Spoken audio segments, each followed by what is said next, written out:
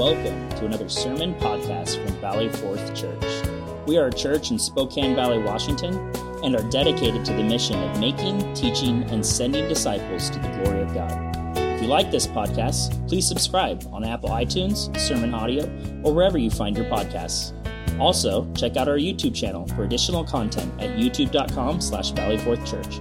Now, here is a message from Pastor Joe Hirsch. We continue in our study through the Epistle to the Colossians this morning as God's church. We're going to continue through the flow of the scripture that talks about Paul's ministry as a pastor. We've studied up to this point about his ministry as a called man of God to teach the Word of God. And now he moves in Colossians 1, 26 and 27 today into the passion of his ministry, which was to reveal a great mystery about the Christian and Christ. And so we come to verses 26 and 27 of chapter 1 of Colossians. Let us hear the Word of God. Paul writes about this mystery, and he calls it the mystery hidden for ages and generations, but now revealed to his saints. To them God chose to make known how great among the Gentiles are the riches of the glory of this mystery, which is Christ in you, the hope of glory. This is God's magnificent word. May He reveal its truth to us in deeper ways than ever today. In Jesus' name, amen. You can be seated. Thank you so much. Amen and amen. Well, as I said, we are going through a section where Pastor Paul has found a need to defend his ministry because of false teachers that were influencing the church at Colossae to whom he was writing.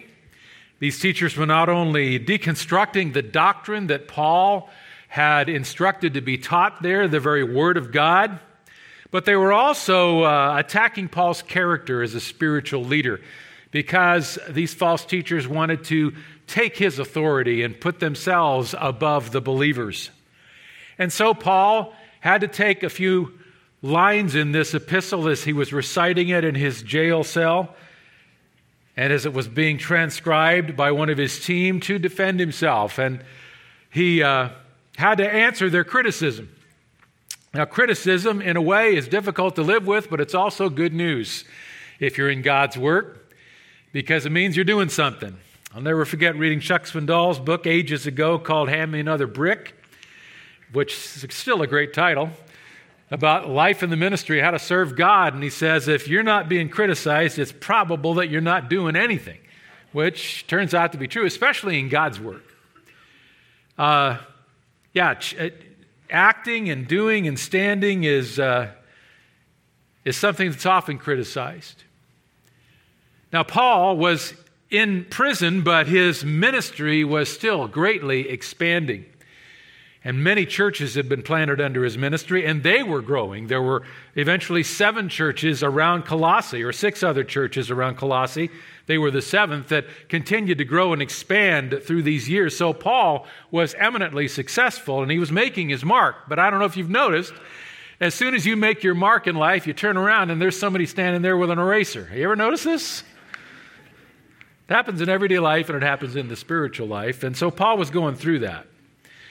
And he had to take a stand. So in these verses, beginning at verse 24, all the way through chapter 2 and verse 5, he pauses from the theology and he talks about a pastor's life, really. It's a mini-series, if you will, about Paul telling them what kind of pastor he is and making a declaration of his character. Now, last week he began by talking about the fact that he had a calling from God, as all pastors must. He talked about in verse 23 and 24 about becoming a minister. The Greek text there has more of the idea of being placed into ministry by God. Ordained is a way to translate the word became there. And so Paul talked about 4 things that a minister has a calling that, number 1, must come from God. You are not taking a job when you enter the ministry. You are receiving a calling. Secondly, it's a calling that often involves suffering. Verse 24, he said that he often filled up what was lacking in Christ's afflictions for the sake of his body, that is the church. And thirdly, he said Every called pastor has a sacrificial calling to serve the church, not himself. He is a minister according to the stewardship, verse 25, of God given to him for the body, for churches. So pastors serve not themselves, they serve the flock to whom they have been given. And then finally, he said something about a calling that's very important, and that is that every pastor has a calling that primarily rotates around declaring the Word of God. He said, all of this is exercised when I make the Word of God fully known, end of verse 25. So a pastor's calling is a preaching calling.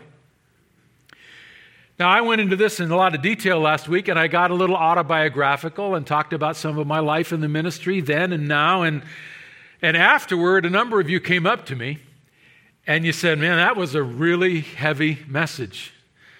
That was sobering. Even during the week, one or two people said, I've always prayed for you, but now I'm really praying for you. Really had no idea how difficult a pastor's calling can be and what a burden it is, and I appreciate that. And yes, there is often burden in ministry, but there is also blessing. And that is a dimension that Paul moves into now. It's his next point, if you will. That ministry is a chance to pursue a passion, and a passion that is built around the idea of people coming to know who they are in Christ. And that's what this next couplet of verses is all about. Now notice Paul says at the end of verse 25, God has put a burden on me to make the Word of God fully known. There's a comma there in our English. And then he goes on and he moves immediately into this phrase, the mystery hidden for ages and generations, but now revealed to his saints. The point Paul is making is God has called me to teach the whole counsel of God, which I must do. And a big part of that is to reveal the mystery that God has hidden for you in his word. So it's preaching with a purpose.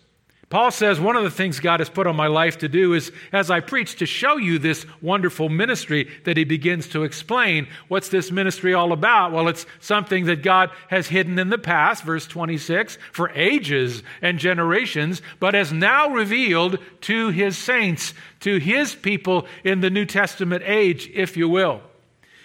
And it is a marvelous mystery that revolves around a great truth, verse 27, and that is Christ in us, the hope of glory. There's so much here. There's mystery that now turns to marvel as God reveals it. And Paul had a passion to help his people understand this. So today I want to speak about, in a pastor's life, what his passion is, one of his greatest passions. And that is to help people understand Christ in them and to help them taste that reality. To teach it to you, I'm going to open it and look at it in three ways. So walk with me through this couplet of verses. First of all, we need to understand that Paul is a pastor, and we today as pastors, if I speak autobiographically, a pastor has a passion to help people understand a wonderful mystery. This is pretty obvious. He begins by describing this passion as he teaches the Word of God. Verse 25, as he does it, a mystery hidden for ages is revealed. That's what he said his preaching of the Word would partially do. And you probably wonder what that's all about. Now, everybody loves a mystery, right? It's why we get addicted to all those series we binge watch on TV, right? But this is far greater and far richer than anything that entertained you until 2 a.m. this morning. Really, we need to answer two questions. Here's the first one. What is a biblical mystery? Because there's a distinction between what we look at as everyday human mysteries and what the Bible says is a biblical mystery. Human mystery, well, we understand that. When we use the phrase, it's a mystery, we use it in one of two ways. One is when we say that something is a mystery, we're kind of shrugging our shoulders and we're saying, and we'll never understand it. So some human mysteries are unknowable.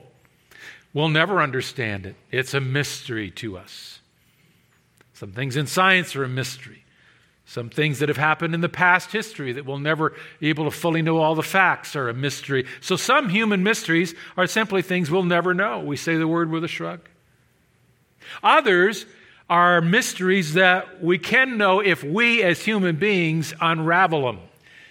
And that's another way we use it. So human mysteries are either unknowable because we'll never grasp all the facts, or we in our own thinking can unravel them, whether it's the ending to a mystery novel or whether it's maybe unwrapping a dimension of nature as we study it more. So people think of human mystery as either unknowable or we can figure this out. Well, that's not the biblical kind. The biblical kind of mystery is something that God has always known. And the Scripture says God knows all things. And in the Old Testament, I think it's Deuteronomy, he says, the secret things belong to me. So God knows all things, but he doesn't reveal everything. But there are certain things that God has always known, but he's chosen to keep hidden in the ages past, but has now revealed in what you could call the New Testament age to believers. When you take a look at verse 26, that really defines what a biblical mystery is. It's something that God knows, but he kept it hidden for ages and generations, but has now revealed to his saints. So notice a biblical mystery is not something we figure out, it's something God reveals. How does he do it? Verse 25, he does it through the teaching of the Word of God. Revealed by the Holy Spirit, inspired into Scripture, we now have a word that reveals certain things that other believers in other times didn't know. So it's something God has always known, but chosen to keep hidden in the past, but is now revealed in the New Testament. And don't miss the last part, to his saints. Biblical mysteries are things that only believers understand. The world doesn't understand most of what the Scripture reveals to us that are mysteries. So it's something that only Christians understand, because only Christians can really understand the Word of God. Paul said in 1 Corinthians 1, I believe, that the gospel itself is foolishness to the lost world, but to those of us who are being saved, it is the wisdom and power of God. So Christians understand God's truth, non-believers do not. And so it's all revealed. M.R. Vincent, in his Greek commentary on this, talked about the word mystery. In the Greek, it's mysterion. And he said, mysterion defines that which was kept hidden from the world until revealed at the appointed time, and which is a secret to ordinary eyes, human eyes, but is made known by divine revelation. That's it. So that's a biblical mystery. And there are many of them, by the way, in the Old Testament era that Old Testament believers did not fully understand, but they're unraveled, if you will, by God in the New Testament era as he completed the Scripture. There are many. There's such a long list that I studied this week that we'd be here until 2 o'clock for me to get through that. I'm not going to read the list. I'm just going to focus on this one. This is a great mystery. So that's the second question. If we know what a biblical mystery is, that it's something God has always known, but chosen to keep hidden in the past, but is now revealed in the New Testament to his people, what is this mystery hidden for ages, this particular one? Well, it had to do with the coming Savior, the Lord Jesus Christ, and the fact that he was not only going to arrive in history, go to a cross, pay for our sin, rise from the dead, and ascend into heaven, but that he would also indwell his people. Don't miss the definition of this mystery. He defines it at the end of verse 27. This mystery, which is Christ in you, the hope of glory. This is a treasure for the Christian. You see, in the Old Testament time, those who were looking ahead to the arrival of Messiah, sincere believers, they were people who feared God and they knew the Messiah was coming, but they did not know that the Messiah would eventually indwell the very physical bodies and spirit of his people individually, and that their bodies would be the very temple of the living God, and that dwelling in their spirit would be God himself. This was not revealed to them, but Paul says it is now revealed to us through the New Testament, beginning with the teaching of Jesus as it was given and then inscripturated, and all the way through the New Testament. This is epic. This means the God who has been outside of us actually dwells within his people.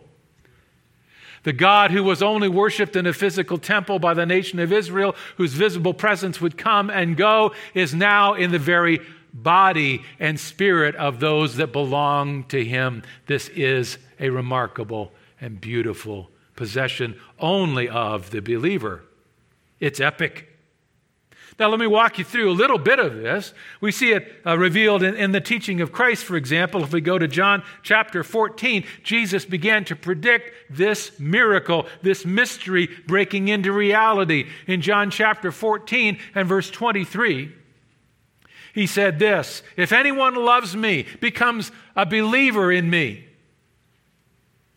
my true disciple. If anyone loves me," look at this, "he will keep my word, and my Father will love him, and we will come to him and make our home with him." There it is. Make our home with him was a Greek word that translated what Jesus said as make your abode with them. And you could actually translate the Greek word in this sentence to move in. Wow. Jesus Christ, the Son of God, and God the Father would be so closely related to you when you became a born-again believer that they have moved into who you are. That's epic. That's astounding. By the way, if you ever want any understandings of the security of salvation, I think that's one. They have moved into you. God the Father, God the Son are indwelling you, and they will never leave you. God cannot forsake himself. You're in Christ, and Christ is in you. That is the most solid case for the absolute certainty of eternity that I know of. Anyway, I'm going to preaching, and that's not in my notes. Sorry. So here we see Christ predicting this marvel. Earlier in the chapter, verse 17, he made a prediction about the Spirit of truth. John 14, 16, and 17, he said, "I will ask the Father, and he will give you another helper, comforter, one to come alongside, to be with you forever." Now, this has to be a forever person. That must mean the Spirit of God. Jesus answers that question next verse. "Even the Spirit, capital S, of truth, the Holy Spirit, whom the world cannot receive." Right, remember, this is only for those that know Christ, because it neither sees him or knows him. The world has no clue about the Holy Spirit, doesn't recognize his work or even acknowledge his existence. But you know him, for he dwells with you and will be, can you finish it? In you. I think we're seeing a doctrine built here by the Lord Jesus. The mystery of Christ in you. The word "in you" is very, very complicated in the Greek that renders this word of Christ. Do you know what it means? In you. It's the basic word for in. Okay, so you really can't argue with it. It's too simple to argue with. I mean, there it is. Now, this is true of every believer. We are indwelt by God. This is astounding. We are indwelt in body. 1 Corinthians chapter 6 talks about this. Paul later on develops this doctrine under the inspiration of the Holy Spirit not contradicting himself, but completing himself and developing this doctrine in later Scripture. Paul argues with the Corinthians who were still doing things with their bodies sexually that they were dragging in from part of their immoral past. And Paul confronts them and he says, listen, not only are you different people now, there's a different person living inside of you, and that changes what happens with your body. You are physically indwelt in some miraculous way by God. Verse 19, 1 Corinthians 6, "Or do you not know that your body is a temple of the Holy Spirit within you, whom you have from God? You're not your own, for you were bought with a price, so glorify God in your body." So the very physicality of the believer is a place of the indwelling Holy Spirit. You say, how in the world can that be? I didn't notice anything like that happen when I prayed to receive Christ one night in a service. It's a mystery. But we understand it by faith, and as we walk with him, he makes it clear to us. by faith. 1 Corinthians 6, 19 and 20. So we are indwelt in two ways. First in body, but second in spirit. Paul said to the Galatians in Galatians 2:20, I have been crucified with Christ, and it is no longer I who live, but Christ lives in me, in who he was. In what Colossians 3 and Ephesians 4 tell us are the new man in Christ. When you were regenerated, God created new spiritual life in you. Jesus said you were born again. A new dimension of being came into you. And into that dimension, I believe, God sweeps and stays. It's a marvelous thing. He dwells in you, in your spirit, if you will. Ephesians chapter 3 bears this out in beautiful words in Ephesians 3:17. It talks about Christ dwelling in your hearts. So it's a reality, you see.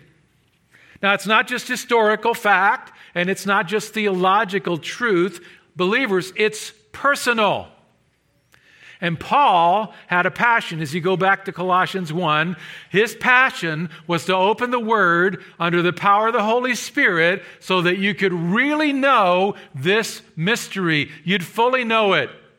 And it would become very real and very personal. Go from the theological to the personal. And believers, all pastors have a passion to see that happen. So if you want to know what pastors are all about, they have a passion to help people understand that wonderful mystery. Now, second, in all of this, he and all pastors, if you want to know what a pastor's heart is like, have a passion to help people understand also a powerful possibility. So I've talked to you so far about what the Bible basically teaches, that God has changed the nature of how he's with his people. In our era, he is within us. He will never leave us. He has taken up his dwelling place within us, body and spirit. Now that's a biblical reality, but it's filled with powerful possibility. I mean, what would be the possibilities if God lived in you? What can God not do? Nothing. Now, some Christians have taken this idea, and, we just have this tendency to go to the fantastic. And a lot of them have taken this idea and run right to the mystical with it. They've become part of the Christian mysticism movement, and they have pursued experiences like dreams and visions. They've sought to pursue and see if they could witness or perform miracles. It's happened in every generation of our age. Maybe even seeking to see if they could receive new revelation from God. So they've taken this wonderful idea of Christ within them, the Holy Spirit within them, and they've taken it into places that, just as your pastor, I would say, are doubtful at the very least and dangerous at the very most. You see, God has spoken. He has spoken here, and he has completed his revelation here. And so running to these different mystical experiences leads you into just that, experiences. I think the Bible speaks into two marvelous ways in which Christ within us works that are scripturally real. And they're available to every believer, not just those that receive prophetic words and, go on YouTube to give you the morning briefing. There are two majestic things that every believer can know he or she has because Christ lives within them. Here's the first. There's the possibility of his presence to comfort you. The possibility of God's presence to comfort you. If he is with you, if he dwells within you, it gives amplified meaning to one of my favorite passages in Scripture. Whenever I'm with someone who's facing a physical challenge, whenever I'm allowed to visit a hospital bed or be on the phone and talk with someone who's facing great fear over any issue in their life, whether it's a physical challenge or a sudden change in their world where they feel greatly alone, I often go to the precious words of the Scripture where it says that he himself has said, I will never leave you nor forsake you. Now, the actual text there amplifies just how impossible it is for Christ to ever leave you or forsake you. I guess I could translate the Greek there as saying, for he himself has said that he will never, ever, ever, ever, ever, ever, ever, ever, in any way, in any possibility, at any time, no, never forsake you. That's how intensive that construction is. I've always been comforted by that. But when I did this study, I was reminded that he cannot forsake me because he has committed himself to dwell within me. He's as with me as he can get. Do you understand that? He's as present with me as he ever can be. By truth spoken to the inner man through his word. He's with me. No matter what I face, no matter what I'm afraid of, no matter what's unknown in my life, no matter how many people have abandoned me or how many situations have changed so that my normal yesterday is completely destroyed and I'm living in a crazy non-normal today, he is with me. For he cannot forsake himself. Oh, I drew great comfort from that. There's certainty in his constant care, but there's also simply the presence of who he is in my inner walk with him every day. You know, the scripture has said that Jesus Christ is described in three ways. When we talk about Christ Jesus, Jesus is his name, Christ is his title. You study your Old Testament, weave it together with what's revealed in the book of Hebrews in the New Testament and other places in Scripture, and the title Christ by theologians has come to mean three things about Jesus. He is prophet, priest, and king. And he's all those today. All of those today. He was prophet when he walked this earth as the ultimate prophet and truth teller, and he still tells ultimate truth today. He was a priest by offering himself, and he now offers his wounds on our behalf and pleads against and over our sin in heaven's throne room today. And he is king in every dimension. And one day he'll be coming back to restore his physical kingship over this earth. But you see, I drew great comfort as I studied my Bible this week, knowing that the prophet and the priest and the king, my Christ, is within me, and he will minister to me in all of those roles. As prophet, that means that I'm indwelt by the ultimate teacher. Didn't Jesus say, the Holy Spirit, when he comes, will lead you, speaking to the apostles, into all truth? He told them he's going to lead you into the truth that I want my body to have, and he's going to lead you to speak it and teach it and then inscripturate it, and he will put it into a form that the church will never lose, and he will lead you in understanding of all things. I believe that ministry continues today through the Word of God, so that when I need to know who God is or what God says or what God means, the Word of God, amplified by the Spirit of God, comes alive in me in power, and I understand it in clarity because the very teacher of the Word of God, the prophet himself, is in me. Go back to John 14. John 14, verse 16. I will ask the Father, and he'll give you another helper to be with you forever, even the Spirit of truth, whom the world cannot receive, because it neither sees him or knows him. You know him, for he dwells with you and will be in you. God is dwelling within me today, and I possess within me the ultimate author of the Holy Scripture. Do I not? The Holy Spirit.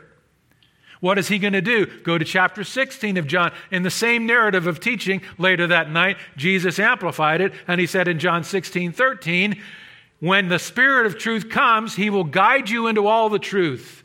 For he'll not speak on his own authority, but whatever he hears, he will speak, and he will declare it to you the things that are to come. He will glorify me, for he will take what is mine and declare it to you. The marvelous ultimate prophet, Jesus Christ, prophet, priest, and king, he dwells in my heart. And the Holy Spirit's ministry is to take the truth of Christ and make it real to me, because the Bible says I'm not only a new man in Christ, I've been given a new mind in Christ, 1 Corinthians 1 and 1 Corinthians 3. And I can understand the things freely given to me by God as the Word of God is open. I'm telling you right now, it's awesome to know that I have the ultimate teacher dwelling in me, and then when I open his ultimate Word, he will reveal ultimate truth to me. Do you believe that could make your personal study of the Scripture a little bit more exciting tomorrow morning? That's how I do this. People say, you've been preaching for 30 years. How do you come up with something to say every week? I tell them, that's not my job. My job is to come to Him, to open His Word and find out what He wants to say every week. It's pretty easy. In fact, my people tell me I preach so long because He told me more stuff than I can cover. I have never run out of what to tell a congregation. Because it's not about what I want to tell you. It's about what He has told me through that wonderful Word. So I think but you can do that in your intimate walk with God, in your own Bible, in your own appeal to Him. Lord, open my eyes. Help me to see wondrous things from Thy law. You can do that in your own walk. Secondly, as the ultimate priest, He is my ultimate advocate. 1 John chapter 1 says, he was writing to these believers, and John said, little children, I write to you these things to you that you may not sin. My hope is that you will continue to grow in obedience to Him. But if anyone does sin, he has an advocate, same word that describes what Jesus said in John 14, when He said, I will send you a helper, an advocate, one to come alongside and speak for you, an advocate with the Father, Jesus Christ the righteous. Do you battle with guilt in your Christian life? I do. Do you step into sin in your Christian life? I do. Do you get under accusation from the enemy about what you've truly done and how it offends God? I do. John said when that happens, remember, you have an advocate with the Father. He not only is standing before the throne of God right now saying, Father, yes, my beloved fell in sin, but here are my scars and my blood pleads for them. I'm a high priest in heaven, but that high priest dwells in your heart. I don't know how to explain all that. I just know that I can go to Jesus when I've fallen, and He's with me, and He will not forsake me, and He will remind me in some way through the wonder of His Word and the depths of my heart that I'm still forgiven, and it's still covered, and it's not a barrier between me and Him.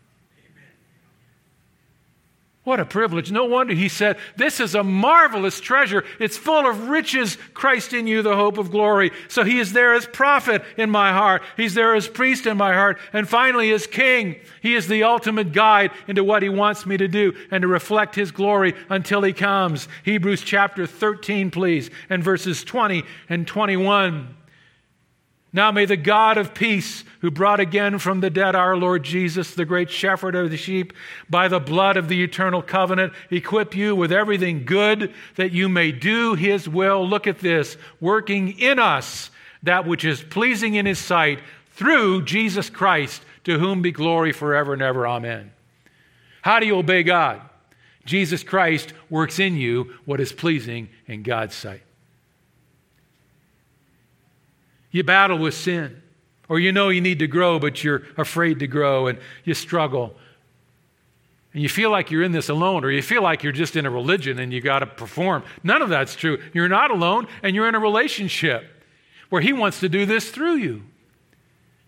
As the ultimate king, He wants His will seen and done in your life. One author put it this way: Christ in you, the one prophet and teacher, by the whom the whole life is to be governed and ordered, whose philosophy is the only philosophy, whose teaching is the only teaching which the soul trusts.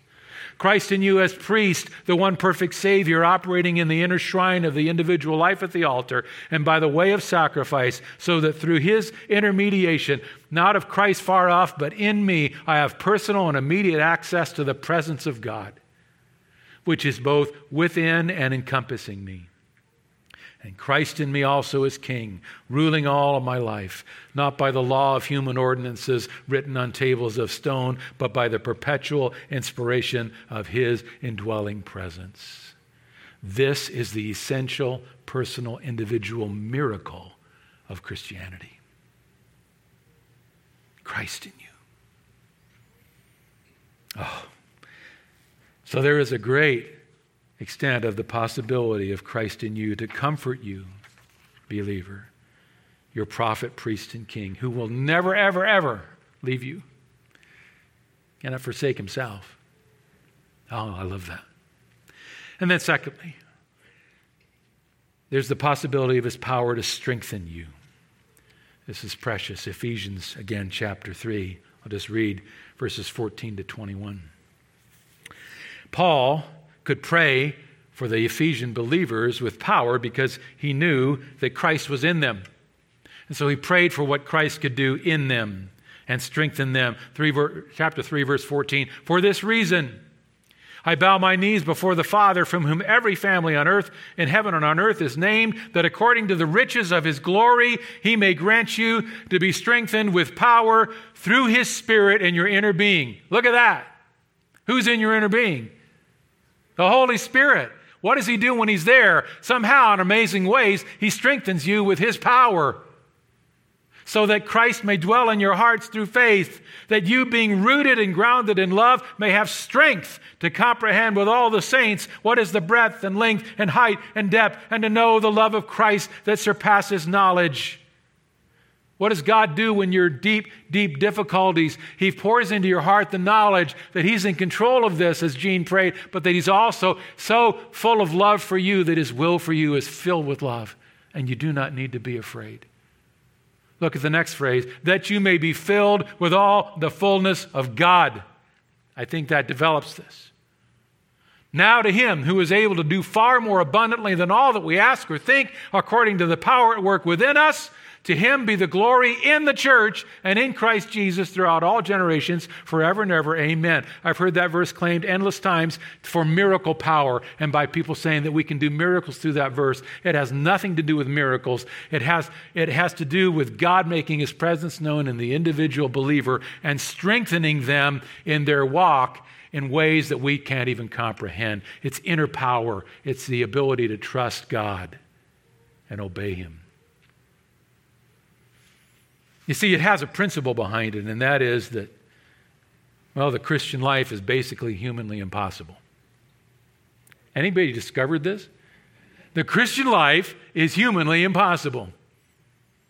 We cannot obey him the way he wants us to in our own strength. But as we grow in believers, we learn it's not a natural life, it's a supernatural life, that we have to trust him to live through us as we step out by faith. You can't ask God to help you. That's only part of the request. The other part of the request is, in fact, Lord, I can't do this unless you do it through me as I step out by faith. We need the Spirit's power not to help us, but to enable us. We got to humbly admit we can't obey him in the ways that he wants. But we must ask God, through the very presence of the Holy Spirit, verse 20, to do far more abundantly and do in my life what needs to be done by his power. When you face something you can't do or something you can't believe God for in your life, look to him and say, Lord, I can't do this, but I'm going to step out and do it believing that as I step out, you will show up and you will be enough for me and I'll be able to please you. God, I don't know what's going to happen in the future or in this context, this problem, but you've told me to walk into tomorrow. Tomorrow terrifies me, Lord, but tomorrow I'm getting up and I'm stepping out and believing that you're going to step up in my tomorrow and you're going to enable me to please you. This is the marvel of what's called the exchanged life. And pastors have a passion to see their people begin to taste it. Here's the last. Thirdly, Paul really says here that he had a passion to help people understand an eternal promise. Go back to our passage. Don't miss this turn of phrase. The riches of the glory of this mystery, verse 27, which is Christ in you, and then he uses a phrase to amplify it. He says, the hope of glory. What could that mean? I mean, that's kind of a mystery inside of a mystery, isn't it? Well, I think it's a great assurance about heaven, personally. There's a lot of different views on this, a lot of commentators. I think he's saying, because we are indwelt by Christ inseparably, we can have the absolute certainty we'll be taken to heaven. Two questions to amplify or clarify. One is, when he talks about a hope here, the hope of glory, we need to understand the difference between biblical hope and human hope. Like there's a difference between human mysteries, which people think they can unravel themselves, and biblical mysteries, which only God can reveal. There's also a difference between human hope and biblical hope. Human hope is always fundamentally a wish. Isn't it? Because we cannot control all things. We don't have all power or all knowledge. We can't stop all events and govern them. Whatever we're hoping happens in the future, fundamentally is still ultimately going to be a wish. There's no ultimate certainty in it, right? Oh, we hope this happens, but we're not sure. Of course you're not. You're frail, fallible human beings. You're not even sure what you're hoping for is what you ought to hope for. Human hope is always fundamentally a wish and nothing more. Biblical hope, nope. Biblical hope, listen to me, beloved, is a certainty. Because God has told us you can count on it. Human hope's a wish, nothing more. Biblical hope is a certainty. The only issue is time.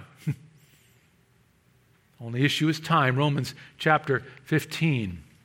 Take a look at that for a second here. Romans chapter 15 and verse 13. May the God of hope fill you with all joy and peace in believing, so that by the power of the Holy Spirit you may abound in hope. God wants you to abound in hope. God would not want you to abound in something that he knew was ultimately a lie. He's not that kind of a Lord, is he?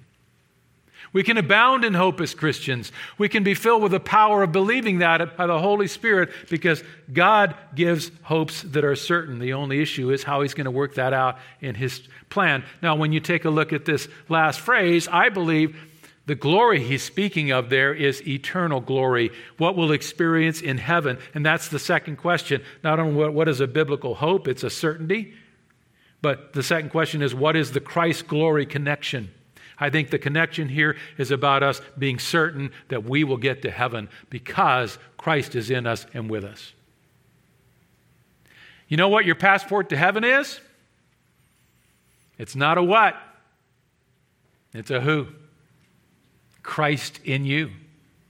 The hope of glory. And hope is certainty in the Bible. Christ is your passport to heaven and mine. He dwells in you. He will never leave you. And heaven happens to be where he's headed. Ephesians chapter 1 opens some of this for us. Let's turn there for a moment. Ephesians 1, verse 13.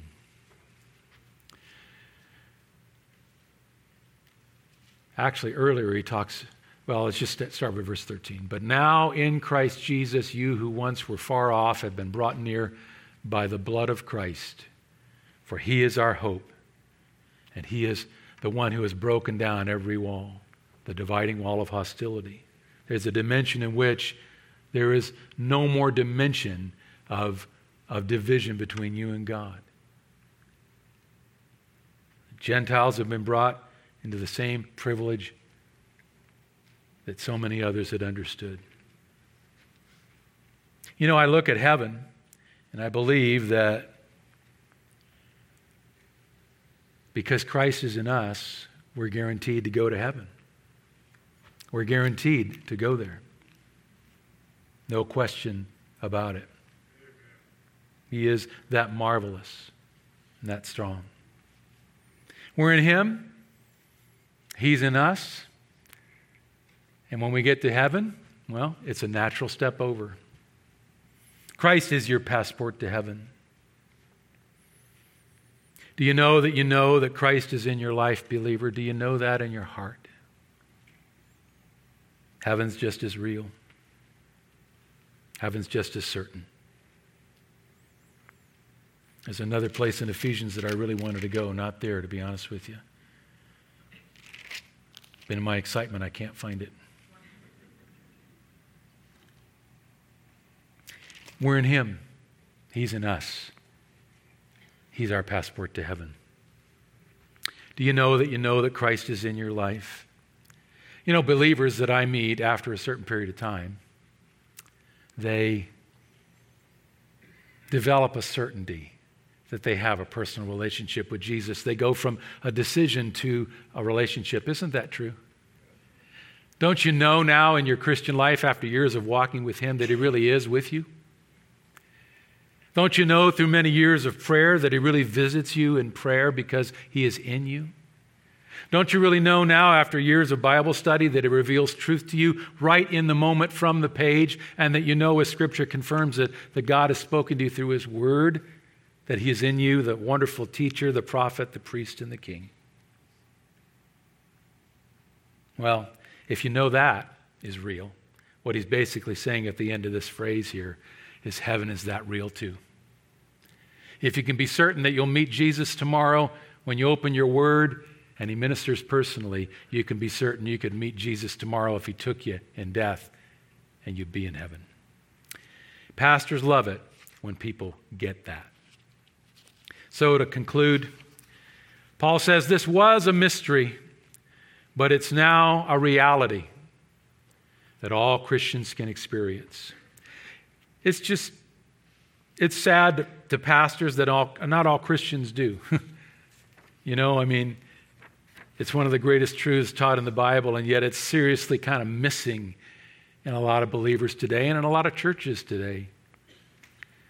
A lot of Christians in our churches understand and believe that Christ died for their sins, but most fail to go kind of beyond the basics, if you will. They fail to go from the functional to the relational dimension of knowing Him. But that's where God wants you to go, beloved. And that's where God wants to lead you. He wants to bring real change in your behavior as you walk with the King. He wants to bring real understanding to your mind as you walk with the great prophet and teacher. And He wants to bring great assurance into your life. When you falter and fail, that the great high priest is at the throne room, but dwelling within your heart too. So, do you want to make your pastor happy? Then, all you have to do is begin to discover this mystery more deeply in your life.